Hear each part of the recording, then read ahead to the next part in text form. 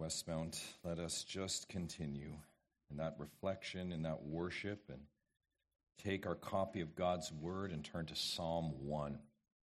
We've reflected on it. We have sung it. Now let's open it. We'll read it in a moment. Psalm 1. As you do so, just some opening remarks, especially as we come to this week, church. We have arrived at the final stop on our series on biblical clarity. This is the last stop today. Now, summer winds down. A return to Romans awaits us in a few weeks. Remember, we have paused in this season of transition and change. We've endeavored to address the pressing issues that have faced us this season, from discipline and repentance, to membership and marriage, through to corporate worship and polity. All I trust with confusion clearing and Bible backing and instruction solidified. I pray that. This morning we look at the biblical reality that really is, loved ones, the foundation for everything we've studied this summer. And as we've sung this morning, it's the foundation for everything. It is God's way. It's God's way. Now, I understand that such a topic, I recognize this, preparing this week, such a topic as you hear it sounds very simplistic, doesn't it? Jason, are you taking us back to Sunday school? We're moving backwards. It sounds very simplistic to some. And I want you to know this morning it is. It is very simplistic, more than we even realize. Very binary. However, simplicity may equal theory. Track with me. Simplicity may equal theory, but it doesn't always equal practice, does it? Beloved, God's way has implications. Do we understand that this morning? God's way is not just sung, professed, held up, memed. God's way has implications. When you came in the door and when you go out it. Does that make sense? God's way has implications. If it doesn't, you're wasting your time this morning, right? You're wasting your time. God's way is a life lived. Sung it, read it, prayed it. As such, it is confusing, to say the least, when people claim God and live their own way. Do you not agree? It's very confusing to a watching world, is it not? Not to mention not glorifying to the God of all creation. That is the malady we, Westmount, have faced over this past year with issues that are just so black and white. It's the real plague on local churches these past 3.5 years. Here's the reality. You can claim Jesus is Lord, but really Caesar wasn't he? Caesar was Lord. And saints identifying with God, yet not living God's way, is as old as humanity. As such, precious saints, let us reset, renew, and re-engage, church, on what exactly it means to live God's way. I hope you're beginning to see the need for this booster. And again, there's nothing new here. I've said that many times in this series. There's nothing new. It's important reminders. Very, very important reminders. As Jerry reminded us today, and I want us to catch this vision. It's been so good what the guys have done so far. If you are in Christ here today, you are the bride. You didn't just read Psalm 45 and say, Jerry did a great job. You are the bride, clothed in robes of beauty and splendor, already made right for the king, right? How easy then we put on rags and pajama pants and tolerate that and say it's okay. Now, I want to be clear, as you can see, coming out the gate this morning, we are in progress. We are not perfect. But we are purchased, robed in his. Why do we not live that way? Why do we not live that way? Reminders that are so crucial in this season, as I've said so many times, in an environment and an oxygen that would have nothing to do with a message like this, would it? Beloved, I've heard it from many of you in this series. You with me are astonished at how low the bar is set within the church, are you not? It's beyond incredible anymore how much is tolerated by the bride. So our study is the last today in this series and the most critical this Lord's Day. Psalm 1 sets the context. Let's look down in it and the simplicity as the Psalter opens. Blessed is the man who walks not in the counsel of the wicked, nor stands in the way of sinners, nor sits in the seat of scoffers. But his delight is in the law of the Lord, and on his law he meditates day and night. He's like a tree planted by streams of water that yields its fruit in its season, and its leaf does not wither.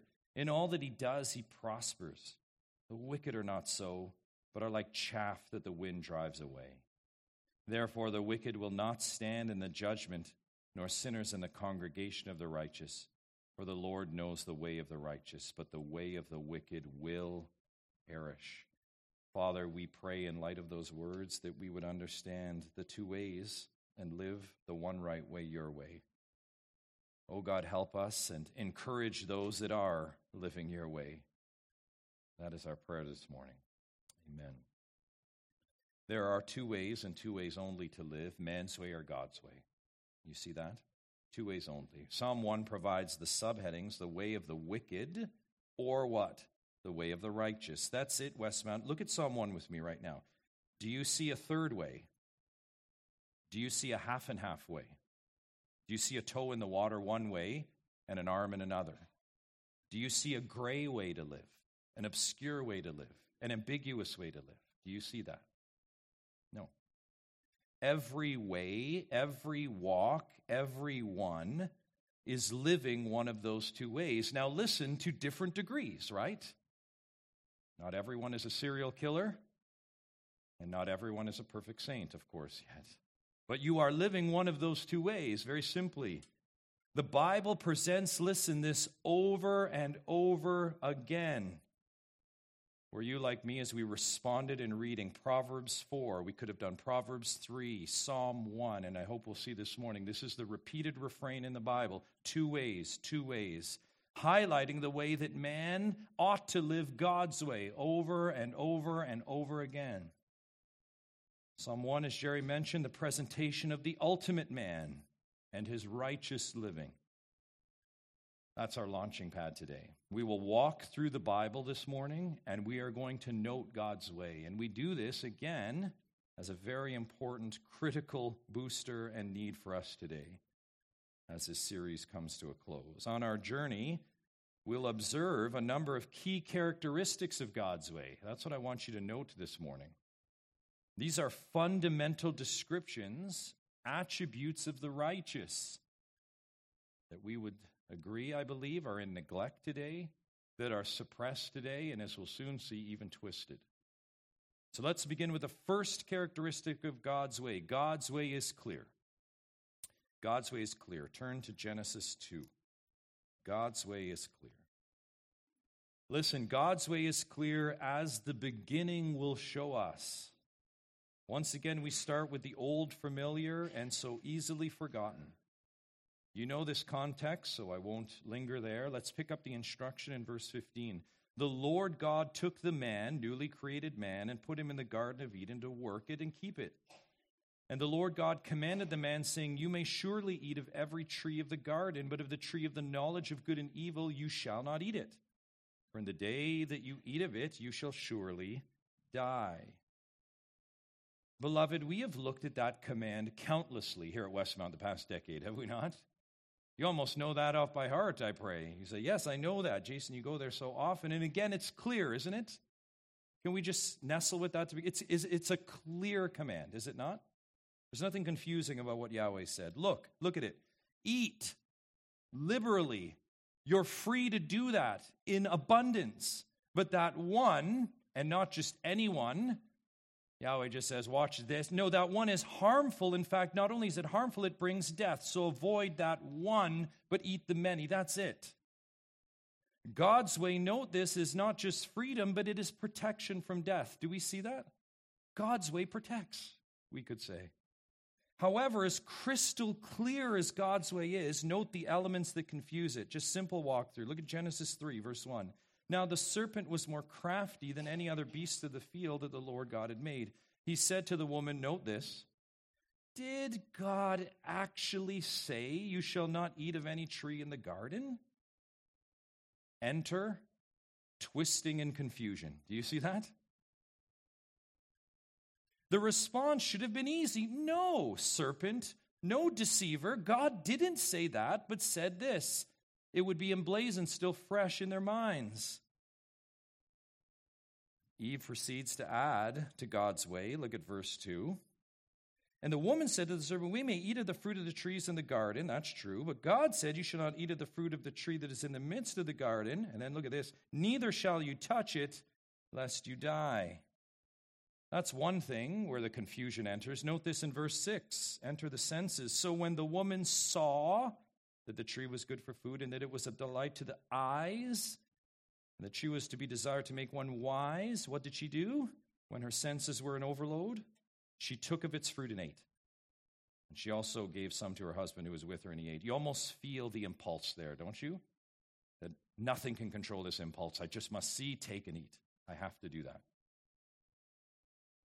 Now, we must pause here to note a few things about God's way. Again, there's just so much more we could comment on there, not the least of which is Satan claiming to know what God knows in verse 4. God knows when you eat of it, such and such. So much there we could unpack, but we must control ourselves in this study. What we need to comment on here is that God's way is not unclear. And that's the point. It's very clear, right, what God said. But look what blurs the clarity. Look at it again. Look at this account. Other voices blur. Satanic voices confuse. Did God really say? And that carries that refrain that's our way carries right through to today, doesn't it? Right? Did God really say that we must gather? Let's pull out Hebrews 10 and look at it again. Did he really say that? I know I preached that 2 years ago, but let's give it a fresh look. Did God really say marriage is for life? Come on, let's get real. How about the blurring from guidance and reliance on our flesh and senses? How about this one? You've heard, did God really say when it feels so right? Have you heard that one? How could he have said that if it feels so right? How could God have said when it looks so good? And by the way, many people agree with me. So, as I heard recently someone say, I don't care what the Bible says. Many people agree. That's a true story. God's way, his word is clear. Satan is not. Satan's way is confusion. Satan's way says, I don't know what a woman is. I don't have no idea. Man's way is confusing. I just read someone sent me something about language yesterday.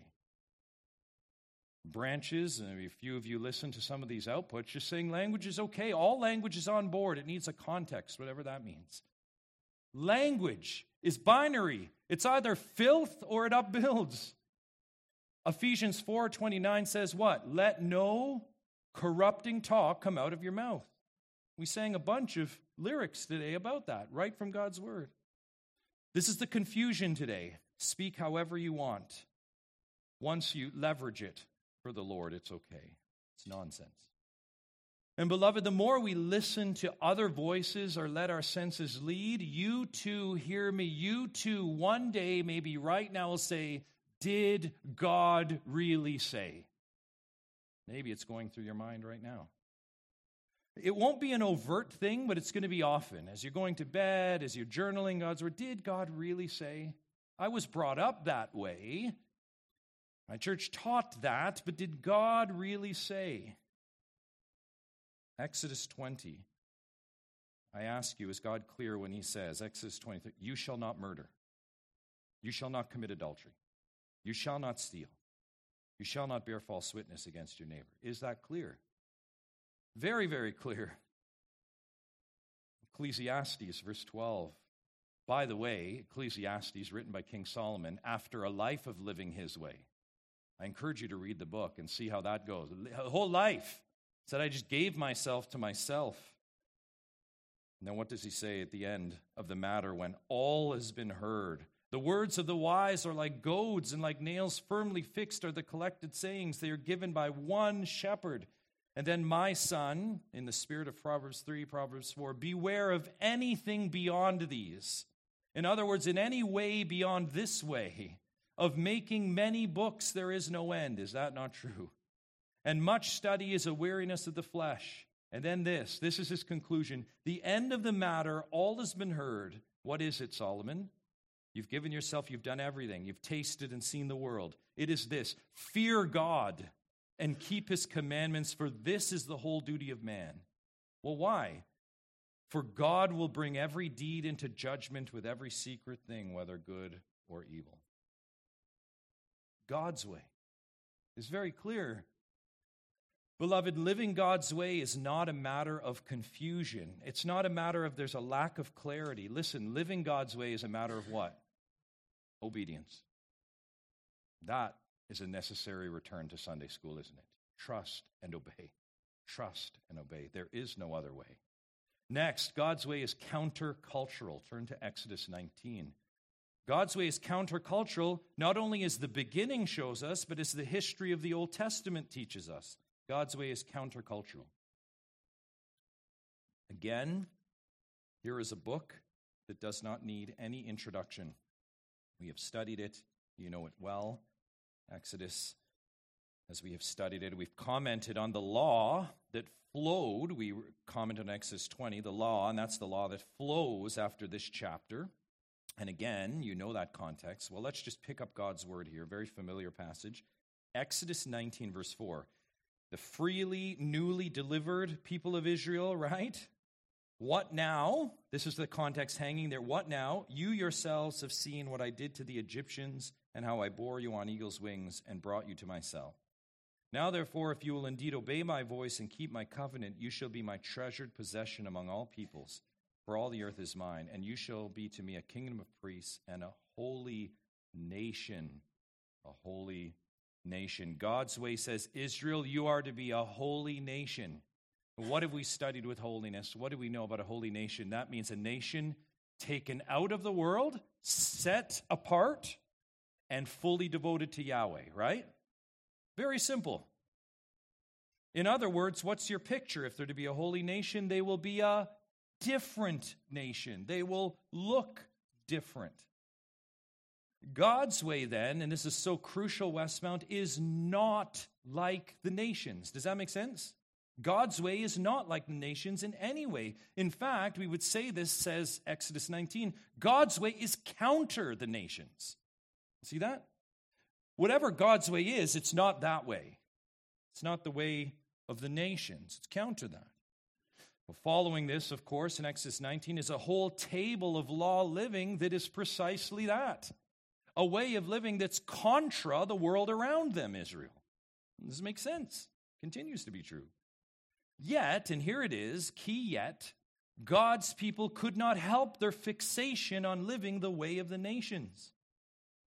In 1 Samuel 8, which we touched on last week, it records this desire for the nations. Verse 5, remember, God's people demand, appoint for us a king to judge us like all the nations. Horizontal fixation. Listen, this is not just an Israel thing. Nation lust still burns within God's people. And I believe you know that. God's people continue. This is a plague we can't shake out of ourselves. God's people continue to want to live like the nations. We want the language of the nations. We want the amusement of the nations. We want the dress, the music, and the look of the nations. We want the nations.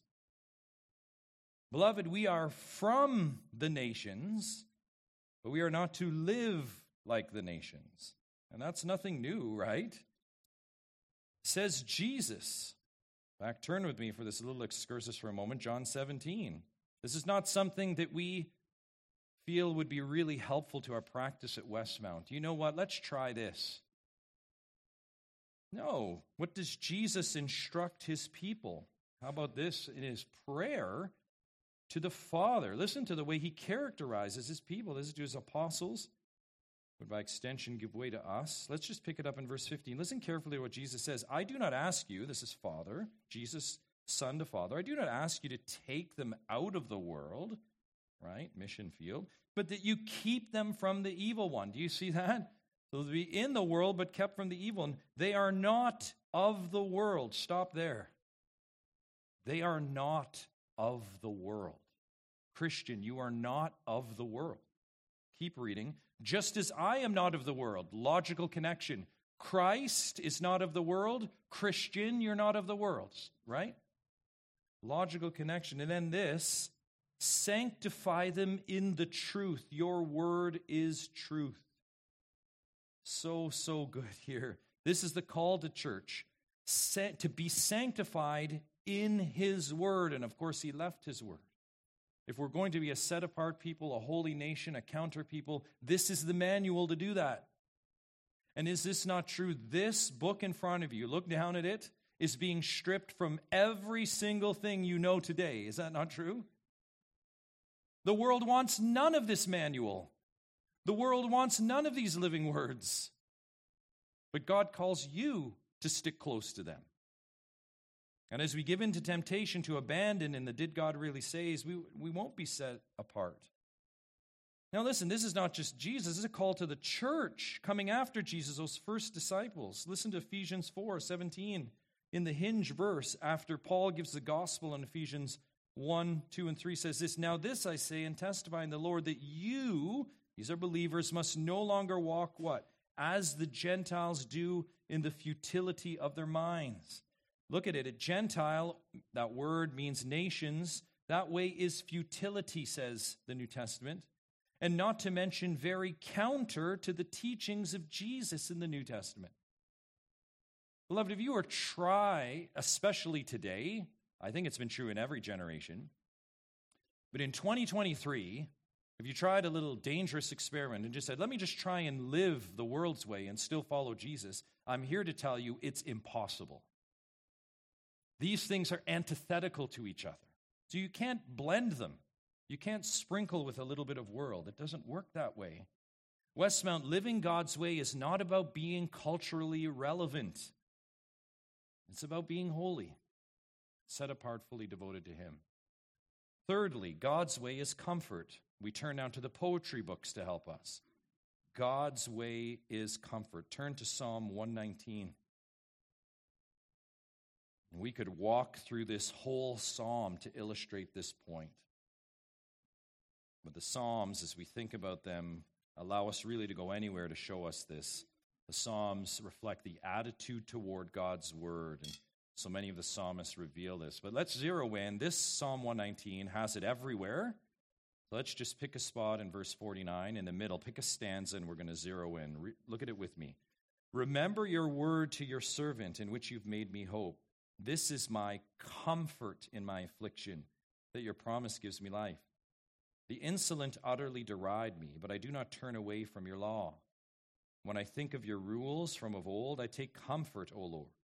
Hot indignation seizes me because of the wicked who forsake your law. Your statutes have been my songs in the house of my sojourning. I remember your name in the night, O Lord, and keep your law. This blessing has fallen to me, that I have kept your precepts. Stop there. The psalmist says, look at verse 50, that God's promise is his comfort in affliction. He also says, verse 52, when he thinks of God's ancient rules, he what? He takes comfort. Again, we could pull out and examine this whole psalm, but let's just do this. We're in the Psalter. Turn to Psalm 18. I just want us to see this, just a little flavor. This little pocket from Psalm 18 to 36. Psalm 18, look at verses 1 to 3. It says what? I love you, O Lord, my strength. The Lord is my rock and my fortress and my deliverer. My God, my rock, in whom I take refuge, my shield and the horn of my salvation, my stronghold. I call upon the Lord, who is worthy to be praised, and I am saved from my enemies. What comfort. Go to Psalm 23. Flip over there. You know this. You know it by heart. The Lord is my shepherd. I shall not want. Go to Psalm 27. Psalm 27, verse 1. The Lord is my light and my salvation. Whom shall I fear? What comfort. The Lord is the stronghold of my life. Of whom shall I be afraid? Could there be anything more comforting? What about Psalm 36? Flip over there. Verses 7 to 9. Love this. How precious is your steadfast love, O God. Now just note the comfort in these words. The children of mankind take refuge in the shadow of your wings. They feast on the abundance of your house, and you give them drink from the river of your delights. For with you is the fountain of life. In your light do we see light. Now, much more we could say here in the poetic books, but let's just pause and note this. Think about what we just read. There's nothing in there about finding comfort in rocks or in green grass or in feast or in drink or anything at all in the earth. Did you catch that? You don't take comfort in those things. The comfort is found where? In God, our refuge and strength. The comfort is in God, right? That's why the psalmist has comfort where you say, why can't I have this comfort? The psalmist comforts in God, not on earth. You say, well, yes, amen. And I say amen. And all God's people quickly say amen, right? Everyone says, yes, amen to that. But beloved, can I say to you, leading the charge in this, by the way, again, it always has to assault me before it does anything else. Here's where the confusion is with the comfort of God. Track with me. I'm with you. Here's the confusion. Do you turn to God for comfort? I just want you to pause. I really want you to answer that question yourself. Do you honestly turn to God for comfort? Is God truly your refuge when life hits? Is he? Or do you turn to some form of escape? A screen? A food? A different friend? A getaway? Is that your escape? Do you turn to medicine, good in its right context? Do you turn to medicine for soul comfort? Do you want to build your own bunker? Just get away from it all. When fear grips you, you know that feeling. You know what I'm talking about when it turns your stomach upside down. When fear grips you, what is your instinctive turn? God's way is comfort. God's way turns to him, creator of heaven and earth, sovereign over all things. God's way is comfort, which means you turn always and in everything to him, Almighty God. It means, yes, beloved, yes, the well-worn paths are the well-worn paths for a reason. You pray.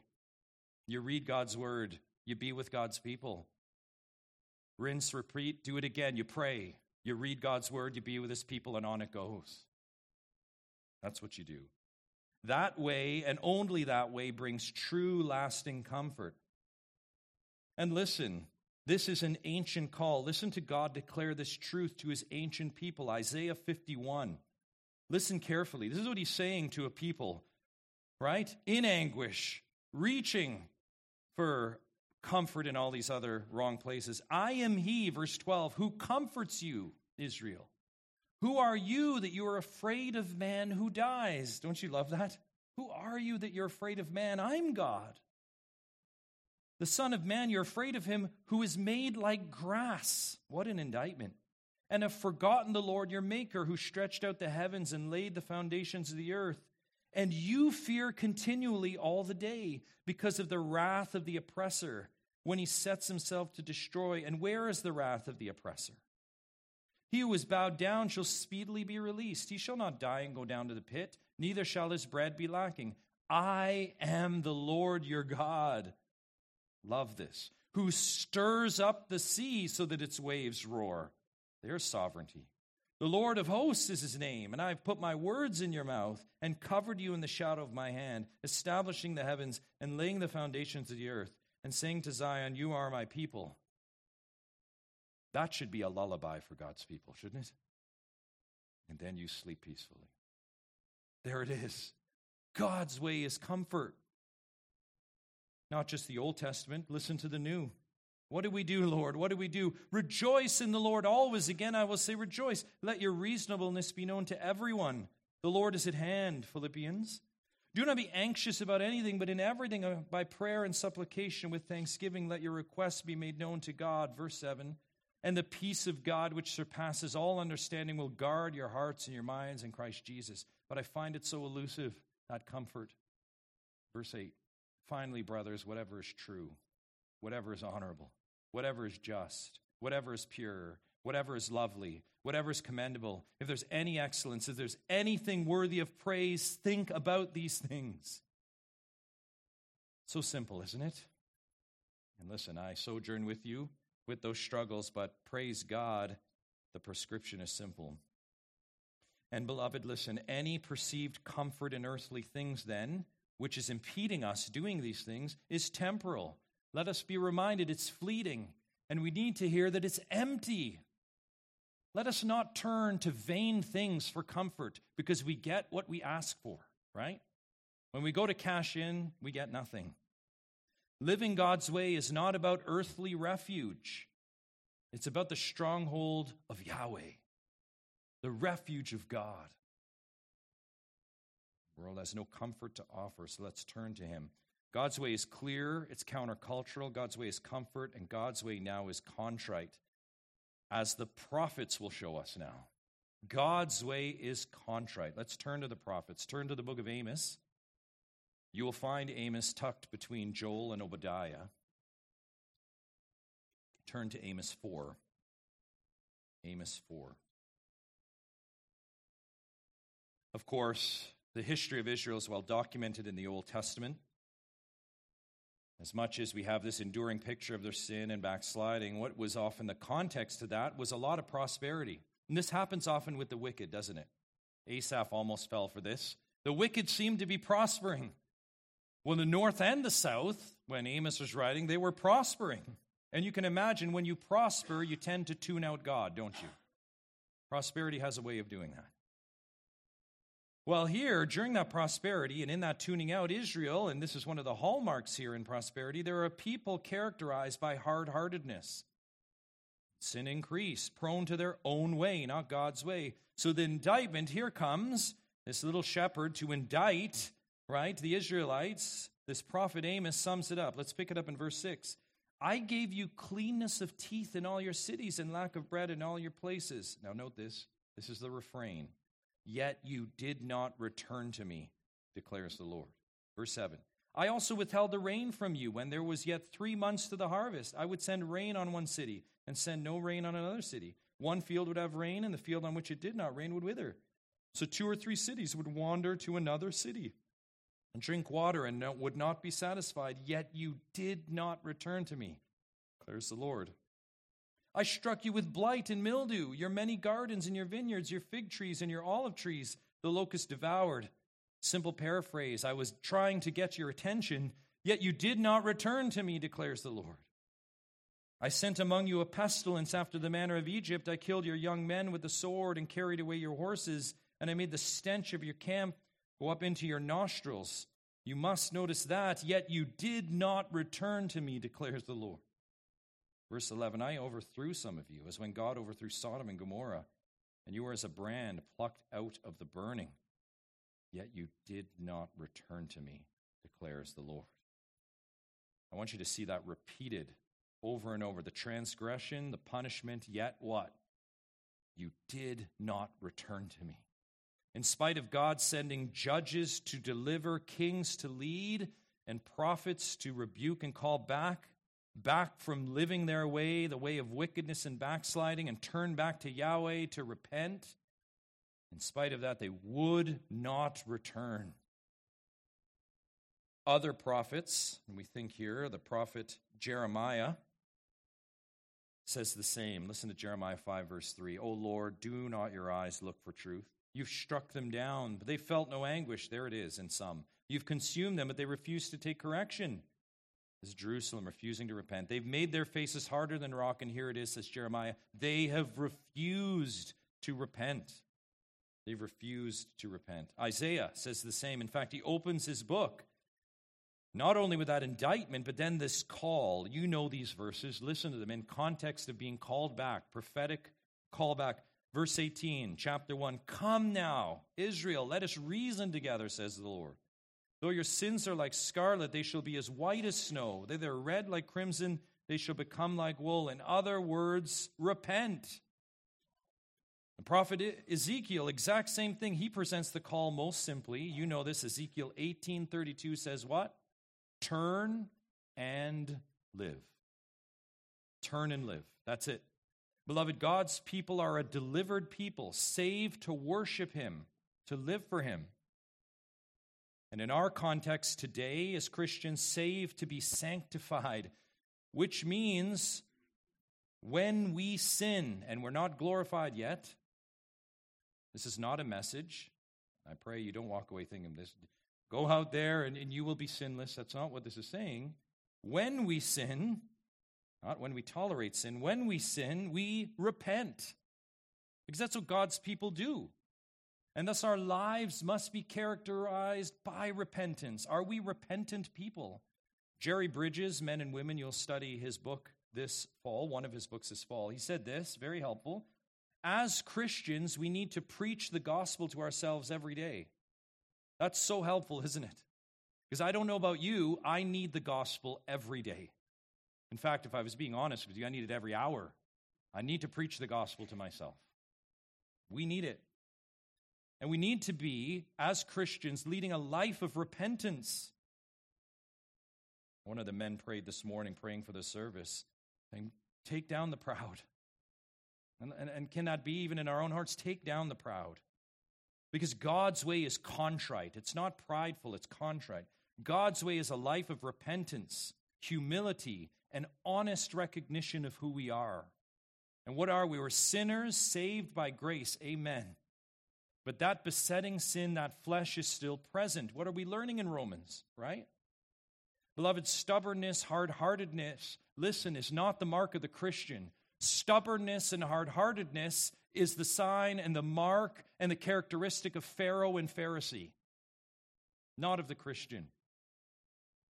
It is not the way of God. God's way is contrite. God's way gets low and stays low. God's way is humble and repentant. And note that proud way, by the way, and we have to comment on it. That proud way, do you know, it never ends. It continues right to the end, truly. Listen to this. When the end is coming down on the earth, and it's the very last chance for the wicked to repent. Let me just give you a snapshot. Revelation 16, verse 8.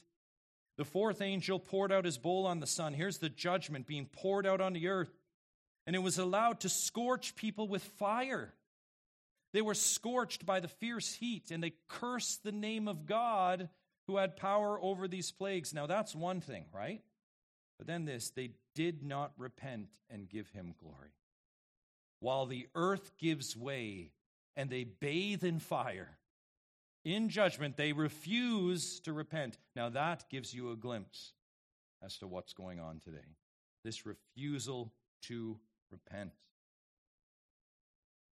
Westmount, you know this. We've seen a refusal to repent not only damage one's own body, but damage bodies around. We've seen that. We've seen a refusal to repent lead to more sin. And this is why this is so important. God has always called his people to repent. David and I met this week reflecting on this past season, just sharing various bits of feedback and analysis and whatnot. What is telling is you will hear the hard-hearted say, especially Westmount these days, all you hear about is sin. That's all you hear about. David and I just looked at each other. David made the comment that, well, that's what the Bible says. This is what we see over and over again. But you know what the B is to that? As I look out on a room like this, do you know what the B is to that? At times, I've had some of you, and you know who you are, say, Jason, why are you letting up? Why do you let up on us? I just think it's funny in this moment because it proves a point. The hard-hearted will continue hard-hearted, won't they? And every single word, even joy, will seem like a curse word to them.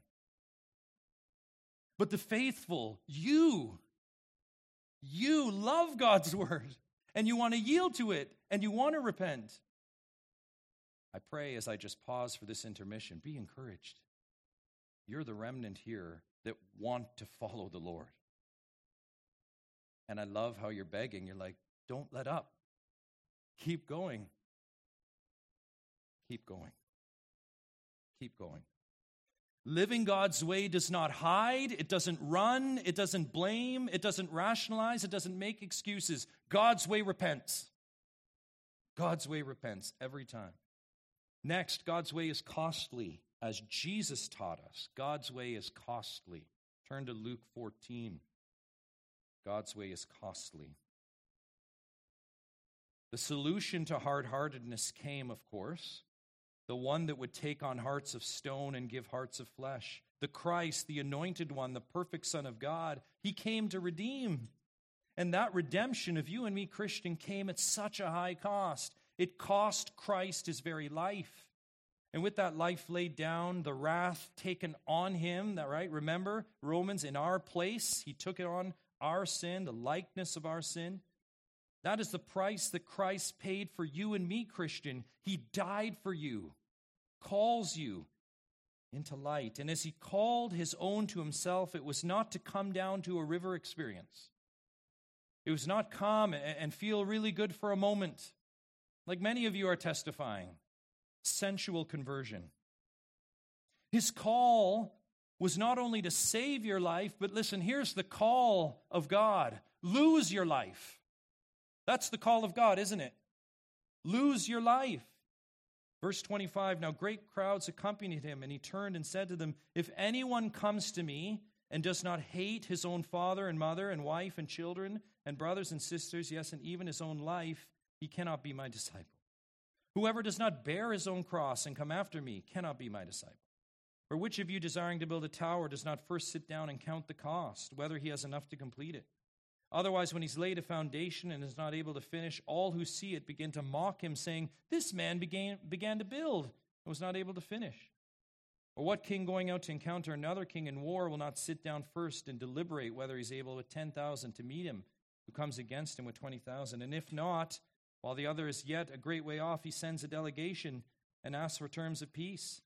So therefore, any one of you does not renounce all that he has, see that, cannot be my disciple. Renouncing all that he has. Beloved, the one who paid the price for us calls us to live a life that will cost us. Now let's be clear, not a cost that is salvation, that's only Christ. But this is a cost that flows from the implications of our salvation. Following Jesus, beloved, is costly. And if you're here this morning and you haven't felt that cost, then you need to examine yourself. Not everyone loses a family member, but everyone loses something, some part of themselves.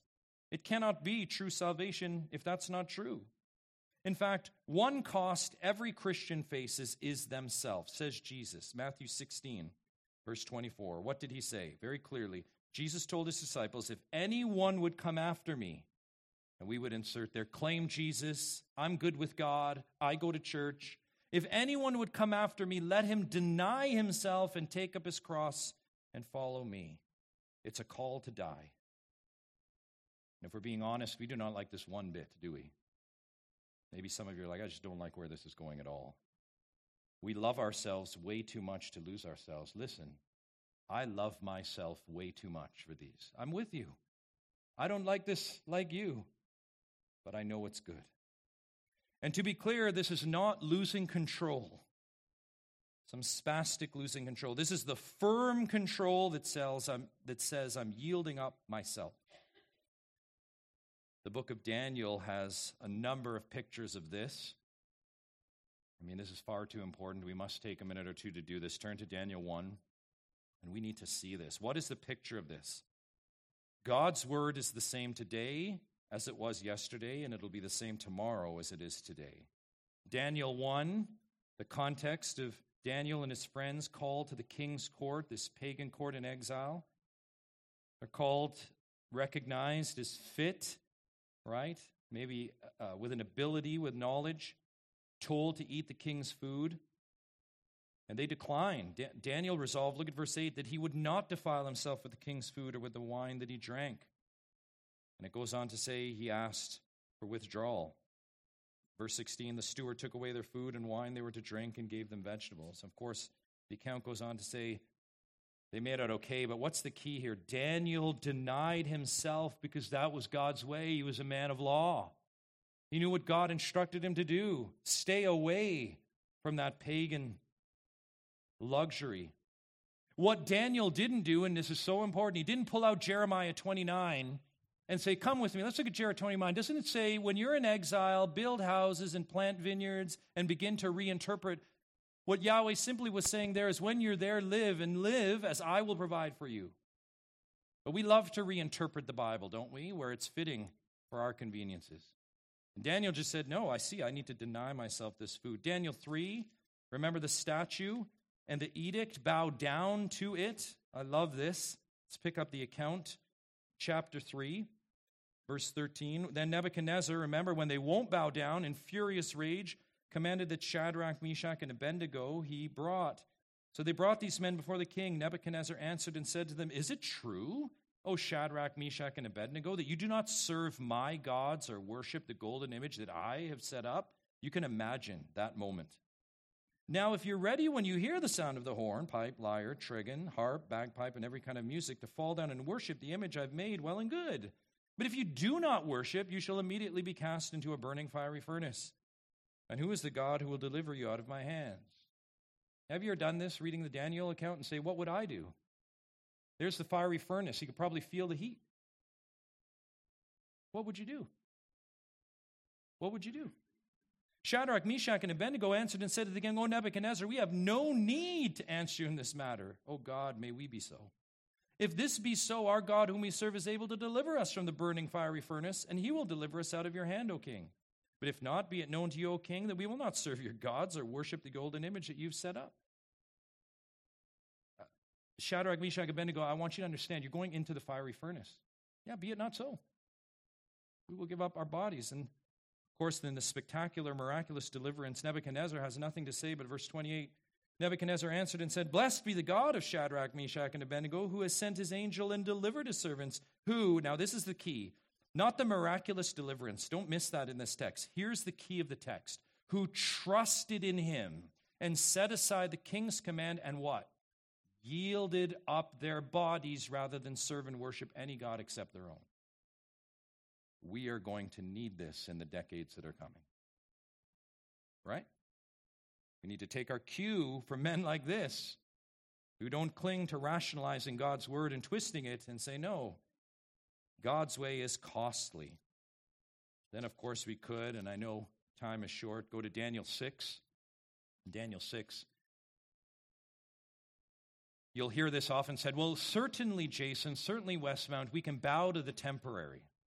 Did you not hear this over the past 3.5 years? 2 weeks, 1 season. Certainly we can bow for a short amount of time. Daniel, when again a very similar edict is set up by Darius, very, very similar in terms of worshiping wrongly. Look at this. Let's just pick it up in verse 6. They're looking to frame him. Last week we talked about how they found no fault. They had to poke holes in the law. Pick it up in verse 6. Then these high officials and satraps came by agreement to the king and said to him, O King Darius, live forever. All the high officials of the kingdom, the prefects and the satraps, the counselors and governors are agreed. The king should establish an ordinance and enforce an injunction that whoever makes petition to any god or man for 30 days, except to you, O king, shall be cast into the den of lions. Do you see that? For 30 days. Certainly, Christians, we can do this for 2 weeks or 2 months or 2 years. Verse 8, now king, establish the injunction and sign the document so that it cannot be changed according to the law of the Medes, the Persians, which cannot be revoked. Therefore, King Darius signed the document and injunction. And Daniel thought about it. Look at the text, and he said, I can do this for 30 days. Isn't that amazing? How he reasoned that I can do this for 30 days. Isn't that amazing? So no, of course it doesn't say that, does it? What does it say? When Daniel knew that the document had been signed, he went to his house where he had windows in his upper chamber room toward Jerusalem, we could say, and lived God's way. He got down on his knees 3 times a day and prayed and gave thanks before his God, and I love this, highlight it, as he had done previously. In other words, no temporary injunction to break God's law is going to prevent me from doing it God's way. Do you see that? Well, may it be true of us. Christian, do you recognize that following God comes with a cost? Do you recognize that? And what remnant of yourself this morning are you clinging to and afraid to let go? Is it comfort? If we're being honest with you, you just don't want to let go to your comfort, right? Have you been lulled into thinking the Christian life is one of ease? Is it security? Have you been secretly setting up your own little kingdom here on earth and you dare not let it go? Is it luxury? Are you the one that's known for saying, all I'm asking for is this? All I want is that. Is that you? Or are you just seeking to avoid loss and suffering altogether? Is your greatest nightmare any kind of suffering and loss? It's just not the way of the Christian. Christian, living God's way means we lose down here. We lose. So give yourself up. We lose. Again, bear with me. 5 more minutes. This is just so crucial and important. 1 more and then a close. God's way is conformity.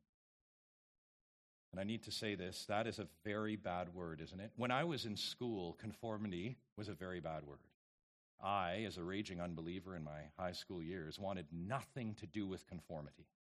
Anti-establishment, swim against the stream, stand out so you get picked out in a good way. And certainly in an individualistic culture, this is the mantra. And you know what happens? We bring that into our Christian life. It's the sovereignty of me.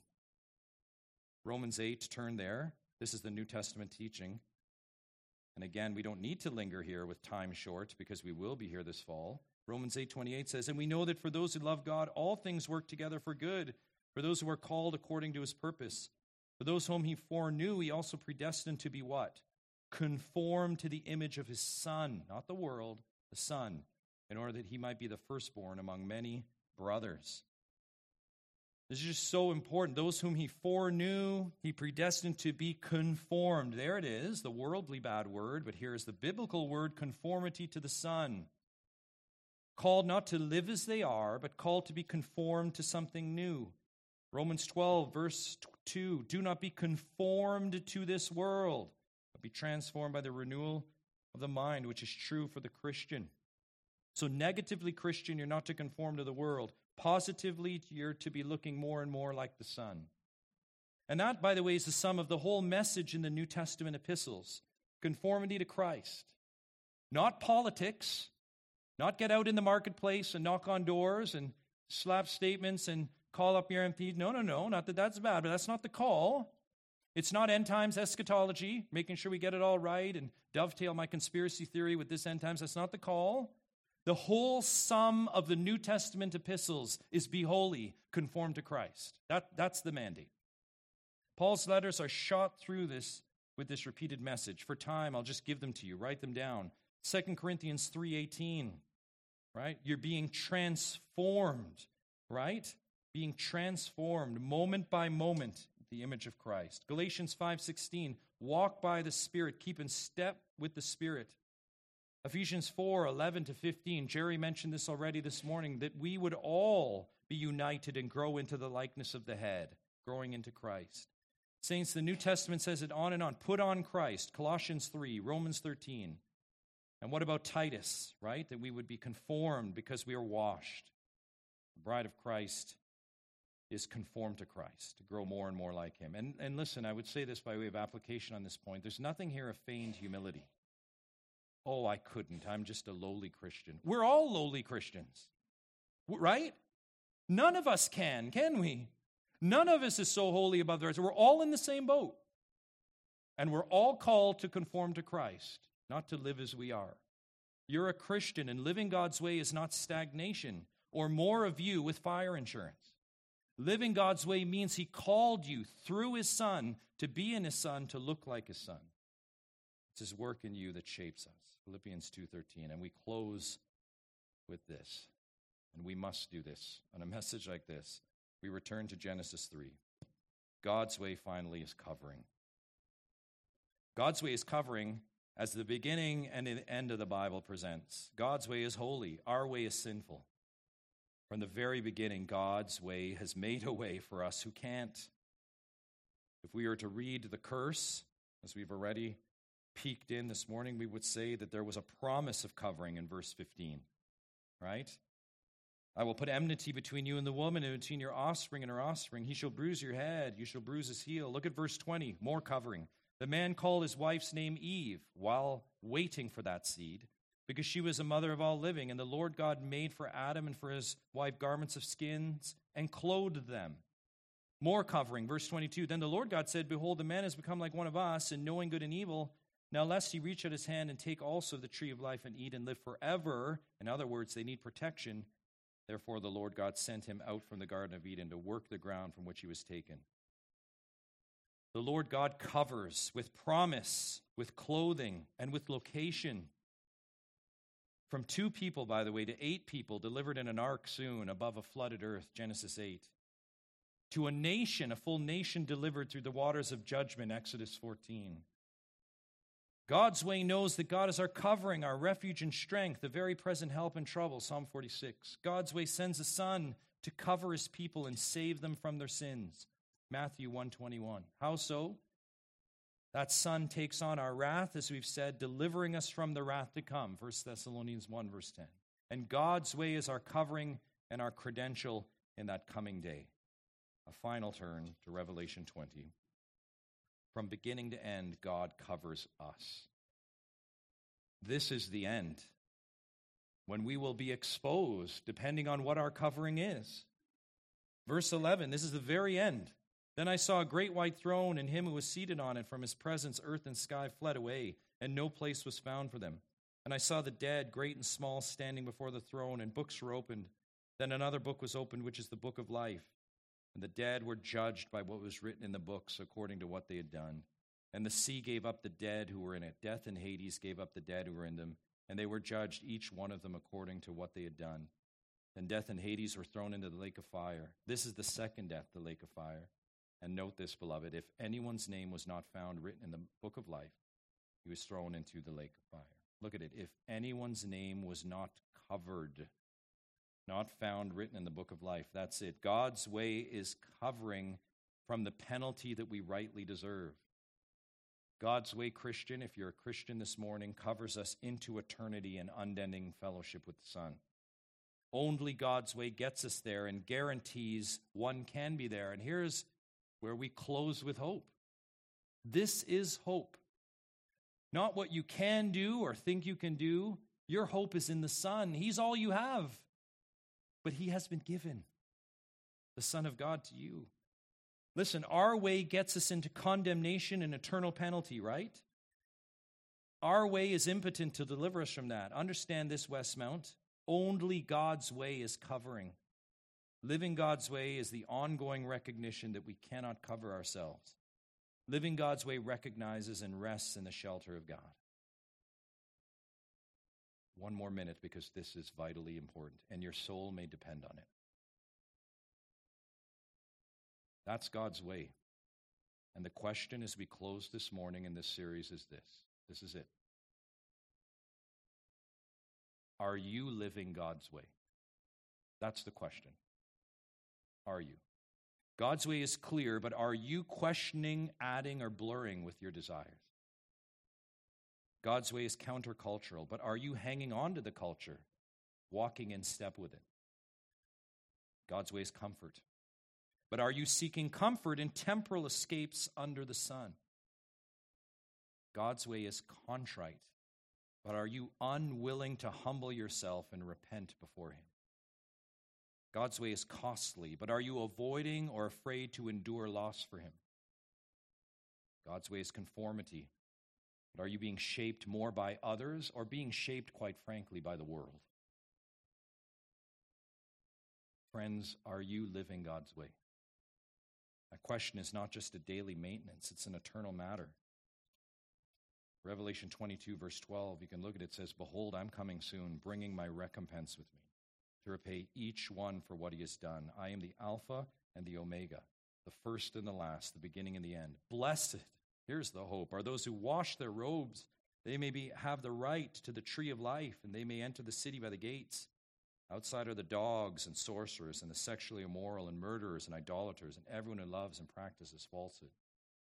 There are those inside, do you see it, covered with wash robes, and those outside practicing falsehood.